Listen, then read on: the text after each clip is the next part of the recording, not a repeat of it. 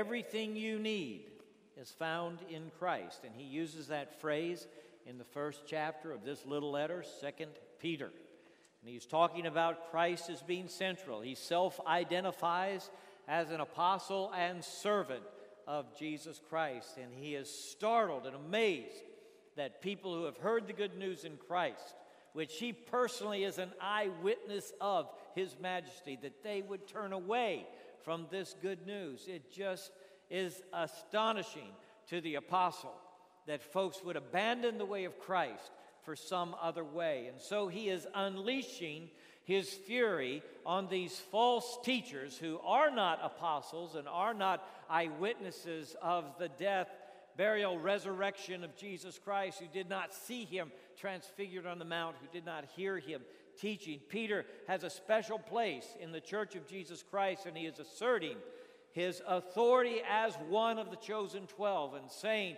we cannot turn back from what God has given us in Christ. So we are standing on the shoulders of the Apostle Peter this morning, hearing the eyewitness testimony of this man whose life was transformed by Jesus Christ.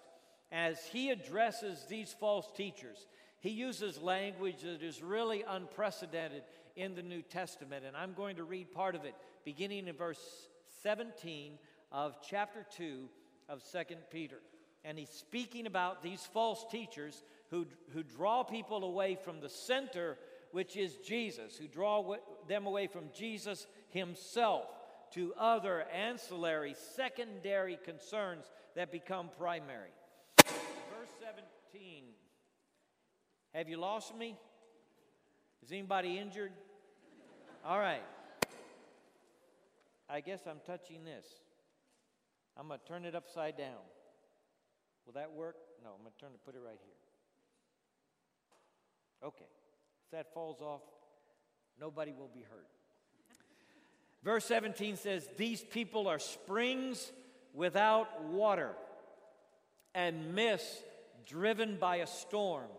Blackest darkness is reserved for them, for they mouth empty, boastful words, and by appealing to the lustful desires of the flesh, they entice people who are just escaping from those who live in error. They promise them freedom, while they themselves are slaves of depravity, for people are slaves to whatever has mastered them. If they have escaped the corruption of the world by knowing our Lord and Savior Jesus Christ and are again entangled in it and are overcome, they are worse off at the end than they were at the beginning. It would have been better for them not to have known the way of righteousness than to have known it and then to turn their backs on the sacred command that was passed on to them. Of them the proverbs are true. A dog returns to its vomit, and a sow that is washed returns to her wallowing in the mud." Well, those are scary proverbs, aren't they? Vivid language. We had a hog when I was a boy named Bacon. I remember riding the hog, but I do not remember washing it. In fact, I'm trying to think if I ever saw anybody wash a hog. The sow that was washed returns to the mud. But I can testify of this. I went into a farrowing barn once, okay? One of the most fascinating tours I ever made was of a pig farm in Illinois, where they produced 120,000 pigs a year. And they had a farrowing barn. And before they would let me into the farrowing barn, they made me put plastic bags on my feet so I would not corrupt the purity of that farrowing barn, where all the sows, and these sows are 600 pounds.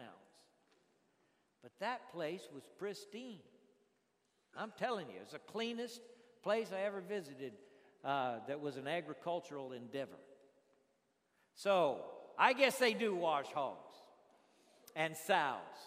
And the proverb is true. What he is saying is, sometimes people return back to what they knew was an empty life. But because they've been disappointed somehow in themselves or they tried to live the Christian life and feel like they failed. And maybe they're saying to themselves, I'm just not cut out for this, you know? And they have no real choices about what they're going to do because all they remember is that previous life they had before they knew Jesus, so they go back there. They just go back to what they knew before because it's all they have in their memory tapes. And Peter says here, it would have been better for them never to have known than to have known and then desert the Christ who loved them. And he says of these teachers, they are springs without water. That means a lot to me. I grew up in arid country. Part of it was in El Paso, and we used to hike in the Franklin Mountains, and we'd head up those mountains that were very rugged, and the peaks were over 6,000 feet, and we'd get to a place called Cottonwood Springs. And I'm sure not all travelers did this, but you could see the little green dot in the crevice in the mountain, and when we got there, we all got a drink from the spring. And it was very special. It was a great place to be. That country that Peter grew up in was also arid country. Rains about 25 inches a year in Israel and much less as you go south into the desert. And for centuries, caravans have gotten out their maps and they have mapped their journey based on the oases, the springs that were laid out across the desert by those who had gone before them. And they would plot their course so that they would reach the water hole before they ran out of water. It was very important that they traveled from spring to spring. So when he says springs without water, he's saying two things. First of all, it looks like an oasis. It's still green. And that greenery is a promise that there's water here, there's refreshment here, there's life here. The second thing is when they got there, with the promise of the greenery, there was no water. These are springs without water, these false teachers. They promise you something they cannot deliver. They have no healing, refreshing, restoring power. As I thought about what the water is, my mind went back to that series from the woman at the well, where Jesus said, "Ask of me and I will give you living water." Jesus himself is the water of life. He invited people to come and drink of that water, and he said, "You'll never thirst again." And essential to that water is the love of God made known in Christ. So we have before said that the love of God is the center of the good news, that it's good news because God is good and God loves us. And these false teachers have departed from the way of love. They've become selfish and greedy. They've started seducing people and taking advantage of them and manipulating them. They really don't care about the flock. All they want is the fleece. So they've left the way of love. They've abandoned that path for some other way. And we have said often that the defining nature of love is found in Christ and his sacrifice for us. He laid down his life for us. This is love. It was my joy yesterday evening to stand on this platform and recite the vows for Catherine and Aaron, who sat across the aisle from one another right here from 2011 till 2015 and never were introduced, all right? And he went and got his MBA. He wanted to meet her, and finally he says to Sandy Danton over here, who does their hair, "Could you introduce me to Catherine?" And Sandy lets Kelly know. Kelly's somewhere, I suppose, in the room. And so Kelly tells him, and Friday was a year ago that Aaron and Catherine met. And I stood up here to recite the vows to them. And I tell you, it's a wonderful thing, you know, to hear those promises made. And they are made in the context of a love that is powerful enough to guarantee the faithfulness until death do us part. It's not in us to do this. It's in the love of God to do this. And so we make this promise not without some nervousness, all right? And the groom swiped his hands a little bit because he was getting sweaty. I mean, it's a heavy moment, you see, when you make that vow, but you do so because of the powerful love of God. And it is not this love that is kind of a sappy kind of emotional feeling, all right? You need to be crazy about the one you say I do to, all right? That's very important. But the love that seals the covenant and makes the marriage last for a lifetime is the love that lays down its life, okay? And there's nothing really sappy about it. It's not even really an emotional response. It's a decision, it's volition, it's a choice to say, I'm going to love you with the sacrifice of my life. And some people say, that kind of love is too tough. That kind of love is too hard. That kind of love that denies itself and takes up the cross. That's a difficult way to live. It's a restrictive way to live. And so the false teachers came into the church saying, what? That's not required of you. You don't have to lay down your life like that. No, I'm here to liberate you. And so they make the promise. And the promise is this. Look, leave behind those restrictions of faith in Christ that you think are essential to faith in Christ. Leave that stuff behind. You don't have to obey the law. Forget about the 10 Commandments. Forget about them.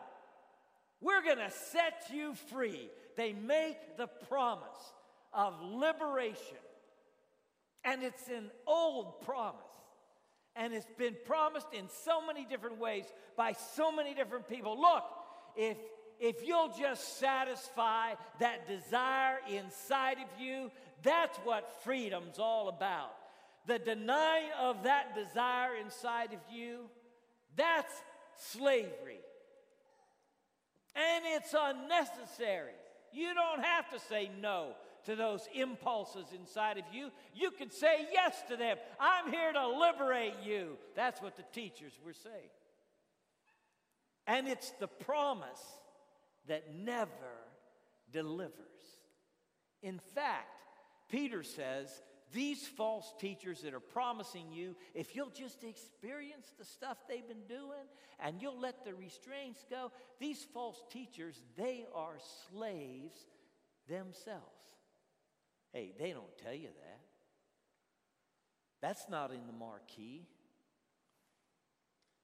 They mouth empty, boastful words.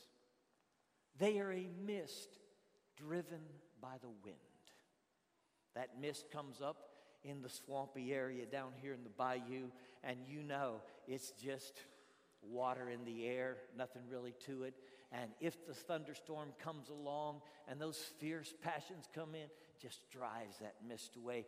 They are driven by the desires that they have, these evil impulses inside of them. And everybody knows what I'm talking about because we're all sinners.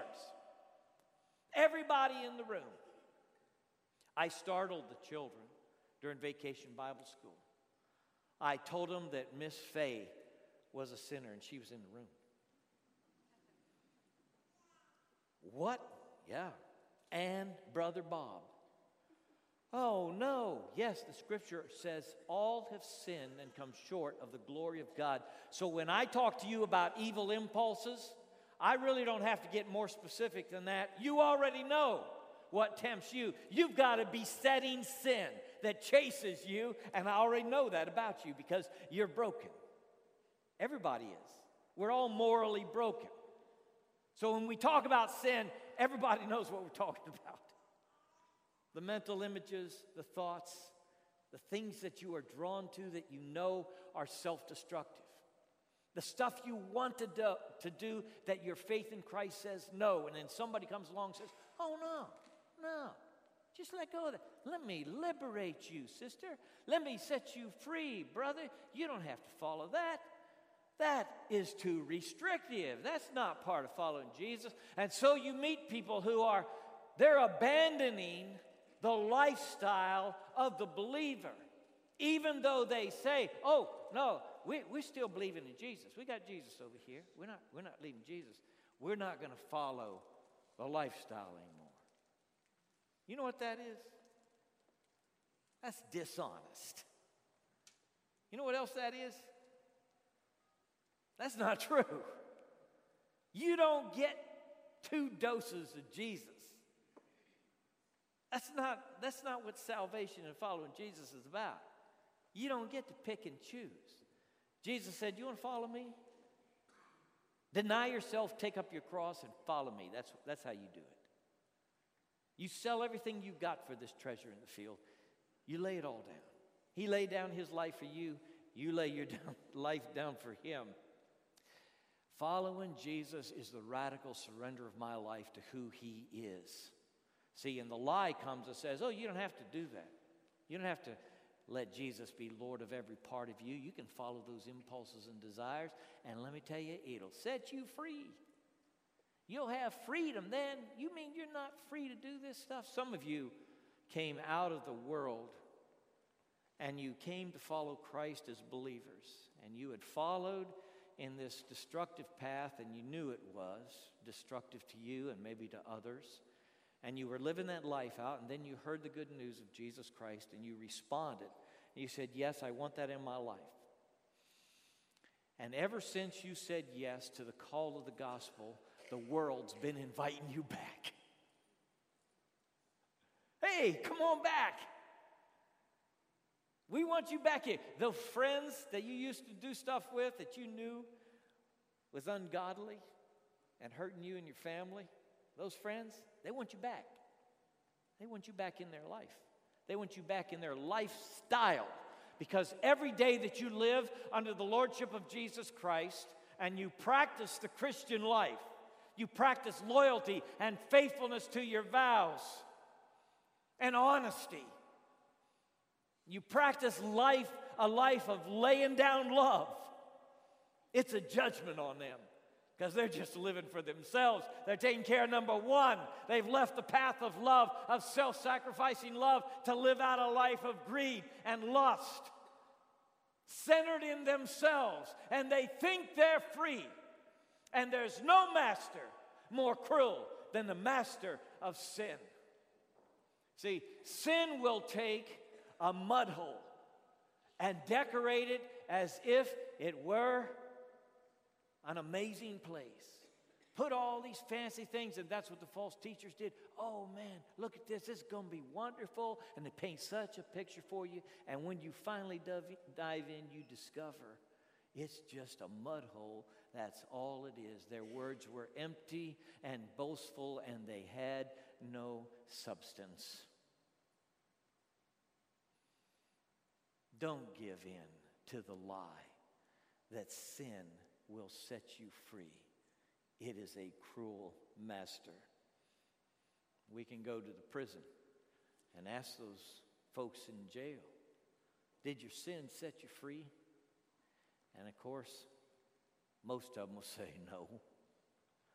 You can go to the halfway house and say, hey, did your sin set you free? I'll bet when they sold you that stuff, they told you it was going to do amazing things. It was going to set your mind free. It's going to be so great for you. I'm afraid there's some of us who got the idea of freedom from pain. I'm going to set you free with this little pill. And it was a legitimate need when you started to take it, because you were hurting.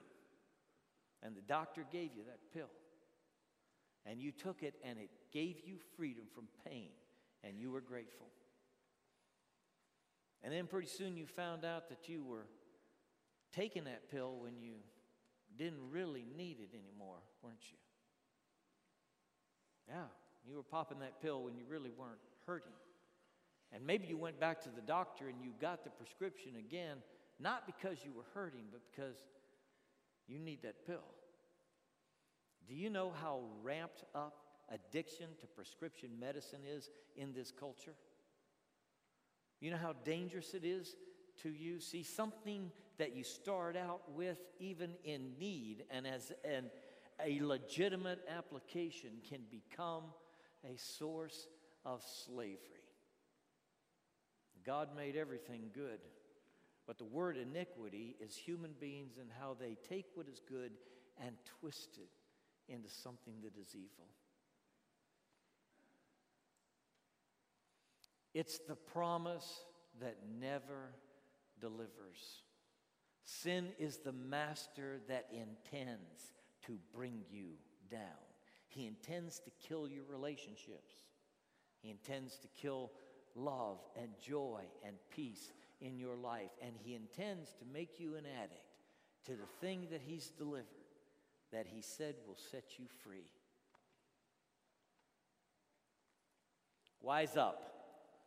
Wise up. The law of God was given because people need it. It is honesty that sets you free, integrity, courage. These virtues that God gives us, the kindness and gentleness and love for one another, this mutual affection, the self-discipline, these are the things that maximize your life. And the attack on those things comes straight out of hell, where the enemy intends to drag you. And you can be a very smart person and still end up telling yourself a lie that the thing that has enslaved you and is now in the process of destroying you is really your freedom. I had a college professor who came to trust Christ as Savior, and when he gave me his testimony, he said, I was so addicted to so many different things that were tearing me apart. I felt like an animal in a cage living in my own filth. That's how he described it, his words. And he said, I heard the gospel and I leaned against the door and I found that it was open. And Jesus is the liberator. The scripture says, if the Son shall set you free, you shall be free indeed. Now, these things are mutually exclusive, all right? There is a way that leads to life, and there is a way that leads to the death of your integrity and your conscience and your marriage and the good things that God wants to produce in you and the good things you used to have. There's a way that leads to life, and there's a way that leads to death. And Peter says, this way that these false teachers are selling you with their lies, that leads to death. And young people, I want you to know it. You will save yourself a lot of pain if you will just submit to the lordship of Christ in your life and follow the prompting of the Spirit. It has been only this week I learned about someone who just said, you know, I just want to be free of my marriage vows. I just want to be free. I'm tired of the restraints of those vows. Look, God gave you the capacity for love, loyalty, and faithfulness. And it has worked out in the bond of marriage in a beautiful way. And our fidelity to those vows strengthens our children, our grandchildren, our neighbors and friends, and everybody around us. And we know when we were unfaithful to those vows, how destructive that is not only to our own heart and self-image and understanding of who we are, but so destructive to everything that's vitally important to us. It's important to hear Peter saying, they are springs without water. They are mist driven by the storm. They promise you something that will not deliver in the end. They say it's going to set you free, but you end up in chains. And he was amazed that people would turn their backs on the Lord Jesus, who was in Peter's mind and experience the Savior of mankind. He was astonished that they would turn their backs on him. He says, it would have been better for you never to have known this stuff than having known it to now turn your back and go another way. And when you get disappointed and you feel like you're not able to live the Christian life, what do you do? What do you do when you feel like you've fallen flat, maybe again and again? Do you just give up? The scripture says, no, you don't give up. Last night at the wedding ceremony, I said to this couple, you've chosen a scripture that has forgiveness in it. And you're going to need to forgive each other. Not just for little things, but for fundamental flaws in your character that God is working on now, but they're still there. And every human being in an intimate relationship in covenant with another person must continually learn how to forgive. And you say, well, why would we do that? Because God loves to forgive, and He forgives us not just the minor things. He forgives us the great, terrible things, the awful disasters that we brought upon ourselves, the worst choices that we ever made, the worst pain we ever inflicted on anybody we should have loved. The Father in heaven loves to forgive us of those things. It's His joy, it's His mercy to say to sinners like us, I forgive you. And you're laying there flat on your face in the mud and you say, who am I anyway? That's when you need to remember, I'm a child of God and I don't belong here. I'm a child of God and I don't belong here. I'm going to get up again, receive the Father's forgiveness, and go back to the Father's arms. I'm going to live this life He called me to live. I'm going to honor the Christ who died for me on the cross. I'm going to receive His forgiveness and extend it to others. I'm going to do this thing that God has called me to do and equipped me to do. I'm going to follow Him. It's a wonder, that we take the tumbles. And the scripture says, and underneath are the everlasting arms. Are you in a free fall? Somebody in the room in a free fall? I got a picture of a net I want you to see. This net is 100 by 100. And it's anchored in Southern California in the desert. And it caught a man yesterday. His name is Luke Aiken. And you didn't know it, but he was one of the stuntmen in Iron Man 3. And yesterday, Luke Aiken looked out of the door of an airplane at 25,000 feet and pitched himself out without a parachute. He fell 25,000 feet through the air. Going this way and that, skydiving, he said, the currents of the wind carry you this way and that. And he hit the bullseye of this net and survived the greatest fall any human being that we know of has ever survived. Just like you, child of God, you're a survivor too. You think it's all over and done, and that your error has brought you to the end of the way, and you cannot recover. And the truth is, there are no dead ends in grace, because the net of the Father's arms is underneath you. And if you will trust Him in this moment when you feel like you're in a moral free fall, when you feel like you've never been so distant, never fallen so hard, if you will trust Him in this time, He will rescue you. You are not beyond His love and care. You are not outside of His grace and mercy. You can do this thing He's called you to do. He lives inside of you. You can live this life. You can have this peace and joy. You can match belief in Jesus with a walk that is true. You can do it. But you must trust in the Father who spreads His net under you to catch you in His grace and mercy and rise up from the ashes of whatever has burned to say, I will trust you again. Bow with me, please. I just wonder who it is. Who it is in this room. And the Father's saying to you, I've got this. You're so afraid. You're so desperate. You feel like you've lost. And the Father's saying, I've got this, daughter. I've got this, son. I know who you are and where you